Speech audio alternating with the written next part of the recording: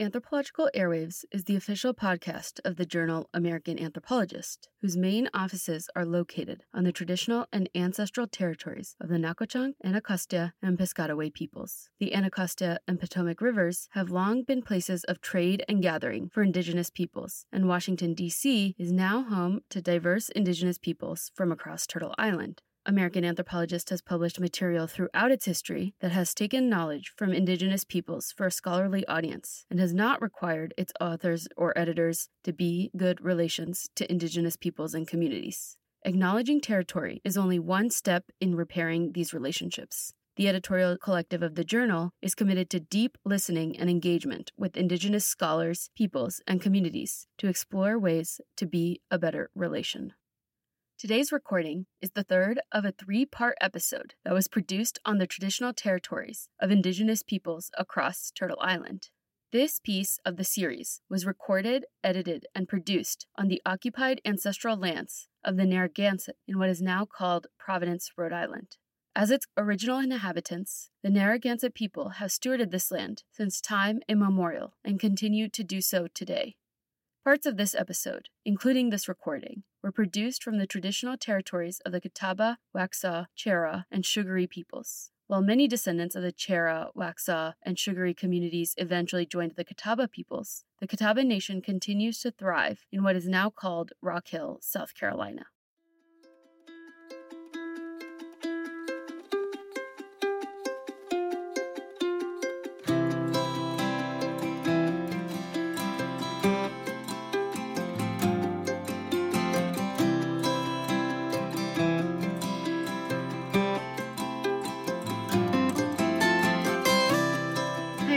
Thanks for joining us for another episode of Anthropological Airwaves, the official podcast of the journal American Anthropologist. This is Season 4, Episode 1, Part 3. My name is Anar Parikh. I'm a PhD candidate in anthropology at Brown University. Some of you may already recognize me and my voice, but in case we haven't had the chance to be acquainted yet, I'm the associate editor of the podcast at American Anthropologist and the executive producer of this show. I use she, her pronouns.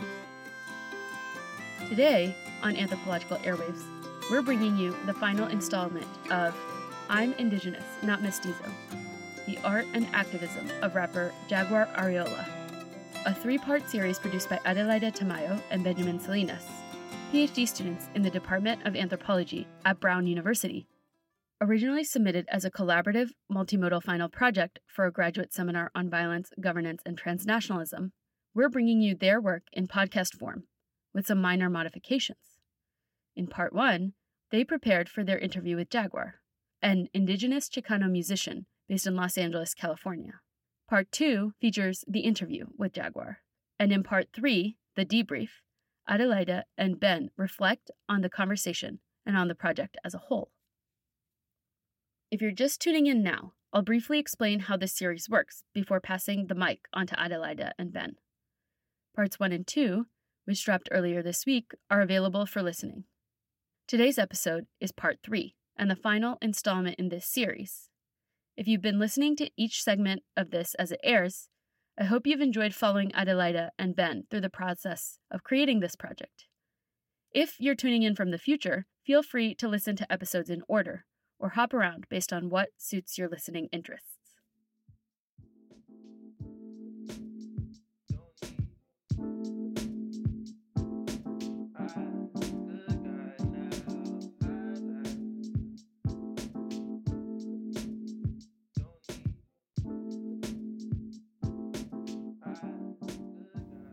I guess I'll start with the first thing that's on my mind, which is I really appreciated his, it's something that you don't get a lot in, social media discourse on activism, which is also, this, we're fighting, but also, we take breaks, and we're chilling, and we make time for ourselves, and, for caring for ourselves, and,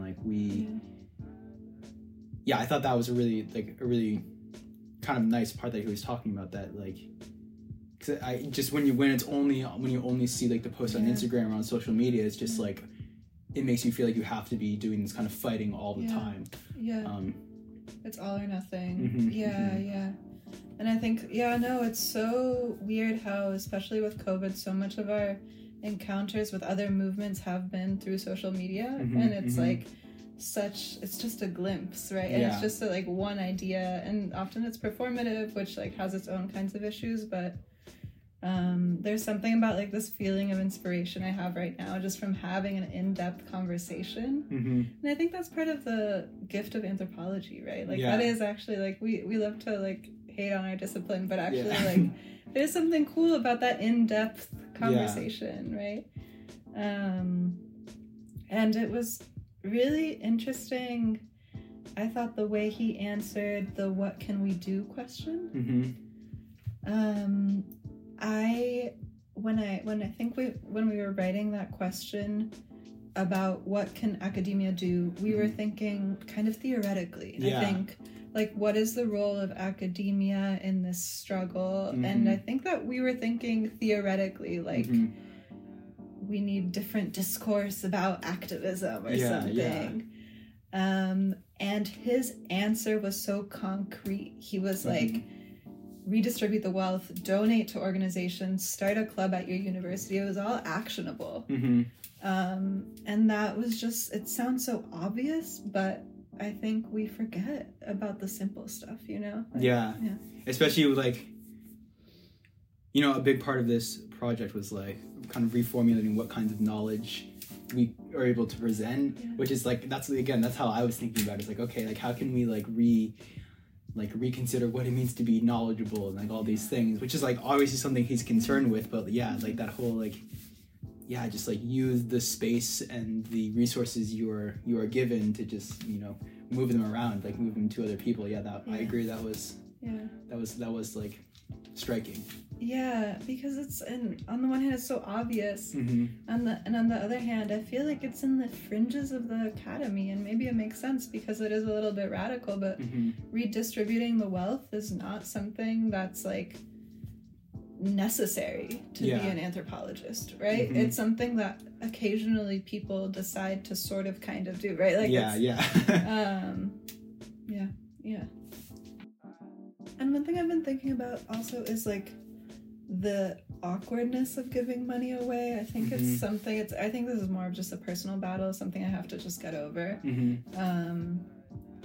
But it is something to consider in terms of anthropology methods, you know, and maybe it's something that needs to be kind of like standardized more or like discussed more in a methods class, right? Because, I mean, I don't know if that would be better or worse to institutionalize it, but like, I feel like giving money away tends to be kind of a rogue decision. And we don't always know exactly how to do it, you know, like even now when we decided, like, we were like, we for sure should pay him, but then I was like, wait, how much? I don't even know. Should we ask him first? So no, it's interesting. I think it's a very like United Statesian thing. Like, and maybe I don't know, this is a very small part of it, but like the idea of, you know, like handouts, the government handouts to whatever, like that discourse has been like especially in the past like 5 years. And like I wonder to what degree like I personally have like in kind of like, even though I'm like completely disagree, like in my head I'm gonna disagree with that, how much I've like interpreted some level of like, okay, maybe I shouldn't just give other people stuff because also I don't want to like patronize people, right? That's my big thing. I don't want to be like, oh, you can't do anything. But then at the same time, like, you know, here I am just like making money off of just writing books. And then, you know, it also goes both ways. I mean, on the other hand, I don't think it doesn't have to, you know, just how he said, like, self-care is important too, you know, like, taking a break, like, taking care of yourself is important too, you know. I think there is also a balance to be had, which is part of what he was saying. I was gonna say, that reminds me of what he was talking about, like, when he was like, you know, when I go to the club, I'm not going to be, like, listening to something with, like, revolutionary potential. Right? I'm just, like, I'm listening for a vibe, is what he said. And I was like, that's, like, and that's, like, kind of analogous, right? Like, not every little action needs to be, like, filled to the brim with revolutionary action, right? And I think there's also something important about, like, relatively happy and healthy and, like, fulfilled people doing work like that's gonna be more effective than like people who are just trying to like forced to fight every day. Totally. Like a lifetime of fulfilled work is better than like 1 week of like hard work and then a lifetime of burnout. You know, or even like 4 years of hard work and then a lifetime of burnout, you know, and so totally, yeah.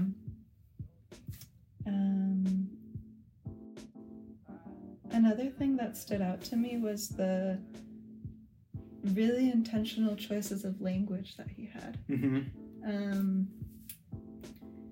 And it was inspiring to me in terms of how I might want to think about my language more in class settings and just in general.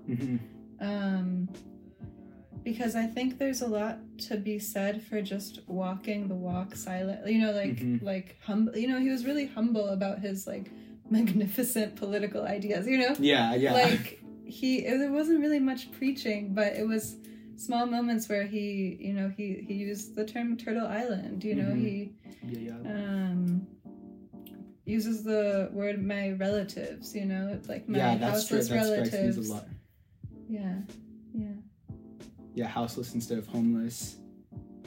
Abya Yala, that was the other one I was thinking of. And like, it was interesting how he like the so-called America, right? That was the one he like explained the most, right? But it wasn't even like.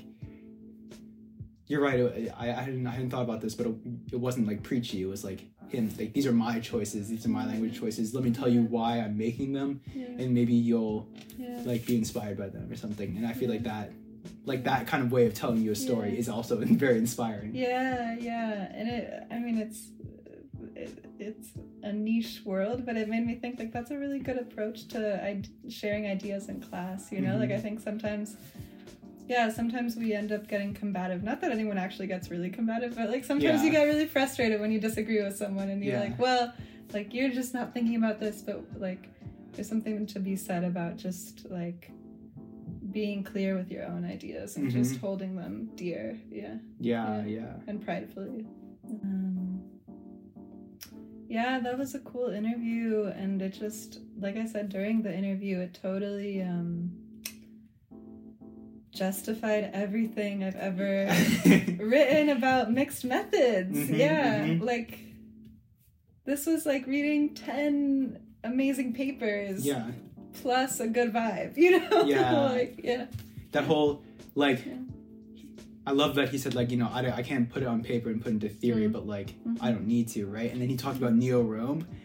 And I was like, whoa, that's so cool. And I could totally see that being like an academic paper, right? Like America is Neo-Rome, right? Or blah, blah, blah, you know, in the 60s, you know, some fancy academic title, right? But like he does the same like theoretical and like historical labor in like, you know, like half the amount of, like not nearly the amount of time, and like in an engaged and dialogued way. And we captured that experience of like him coming to that, him coming to the realization that he wants to tell us that, and then us like reacting to it. I feel like which is something that you can't get, and it's like just, you know, now we're gonna write a story about how we did an interview. Yeah, and that instant dialogue, right? Like it's it's something cool about that interview. Cool. With these dialogues and the interview done, we went to work editing the video and this podcast. Afterwards, we decided to include a final debrief about the editing decisions we made, along with some final thoughts on the project. So we're almost done with this project, and you know, we've just finished the editing, and I was wondering if you could talk a little bit about some of the choices you made while editing the video. Yeah, for sure. So, I mean, I think it was interesting that while I was editing the video, because Jaguar would take our questions and just run with them and talk for so long with each question, I ended up mostly cutting out pieces of his dialogue that didn't quite feel relevant. That was a surprise to me. I thought I would be cutting out us talking, but I ended up cutting out his talking more so. I also ended up cutting out kind of our logistical discussions and false starts, any other kind of awkward moments.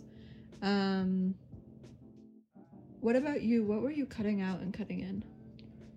Yeah, so one thing I didn't really expect was that I was going to have so many, you know, insecurities or questions about my own voice and my own thoughts when I was recording. You know, we were just having conversations and dialogue. These weren't planned conversations with a pre-scripted narrative.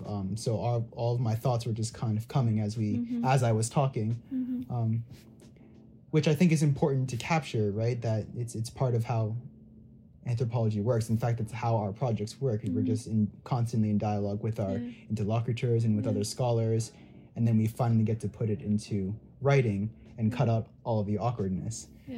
But when I was assembling the podcast from all of our recordings, that wasn't really an option. Like there were a few times where we went back and like re-recorded something or added a voiceover or two to try to get a transition. But a lot of it was just trying to find ways to make our somewhat disjointed thoughts into a coherent narrative. Yeah, totally. And I think that brings me to kind of another element of the video making process that I've been thinking about is how, I mean, like, in an ideal world, I would have loved to fill the video with a bunch of fun elements, with a bunch of other music videos, with a bunch, like, even graphics. I could have done animation. Like, I had all these ideas, but the reality of the video making process is just, it took me so long to edit that I just, you know, like we ended up doing a very simple edit with just a few moments where I put in some music videos or just images that he uses in his work. But it was really interesting and kind of exciting to see how different images can play along with the words. So that was exciting. Definitely something I would want to do more of in the future, but also kind of a learning experience for me. That first off, editing is hard and it takes a while, but also like there's a specific skill set that we're working on. And editing is a skill set, just like writing is a skill set that we have to work on. Yeah, absolutely. I felt the same way about the podcast. Just I went and watched a few videos after I started editing about how to make a podcast, and they told us to record on certain types of microphones and in certain types of environments, and these were just not things we even took into account when we started making the project, and so we had to calibrate and figure it out as we were going along, which was exciting and interesting and like a good learning process. But it definitely showed me that it's not as easy as I thought it was going to be. It's not as simple and as cut forward as I thought it was going to be. Yeah, but I feel like it was an awesome learning experience, and it was just, at the end of the day, I mean, it was really cool to get such good practice editing and kind of practice doing an ethnography with a real interview. You know, I think there was something really cool about having a real interview with this dope activist who's so excited and passionate about his work that made us be able to really commit to making a good edit and really commit to trying to get our skill sets to the level, even if this is just like a first attempt at visual anthropology. It's a cool way to figure out exactly what we need to learn and what the next steps are to become kind of fully formed multimodal anthropologists, right? Yeah, absolutely. I totally agree. And for me, this just kind of like confirmed that this is the direction we want to go. I just think it's so exciting that we like you said, he's such an energetic, and like his person and his activist spirit is just like contagious, and I just love that we were able to like capture that and not have to transform it into a text or into some kind of written work where his face, his facial expressions, his intonation, all of that gets lost in a text. So yeah, no, this was a really exciting project. Thank you for doing it with me. Yeah, thank you, Ben.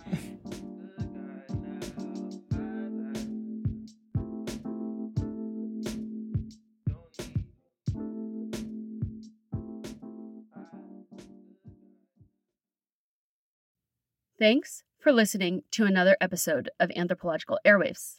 We'll be back in your ears next month with more great anthro audio. This episode was edited and produced by Adelaida Tamayo and Benjamin Salinas. Anar Parikh is the executive producer of Anthropological Airwaves and the associate editor of the podcast at American Anthropologist. This episode features music by Benjamin Salinas. The intro and outro music you hear is titled Waiting by Croander. As always, A closed caption version of this and every episode of Anthropological Airwaves is available on our YouTube channel, and a full transcription on the episode page on the American Anthropologist website. Links to both are included in the show notes. If you enjoyed this conversation, be sure to subscribe to Anthropological Airwaves wherever you listen to podcasts.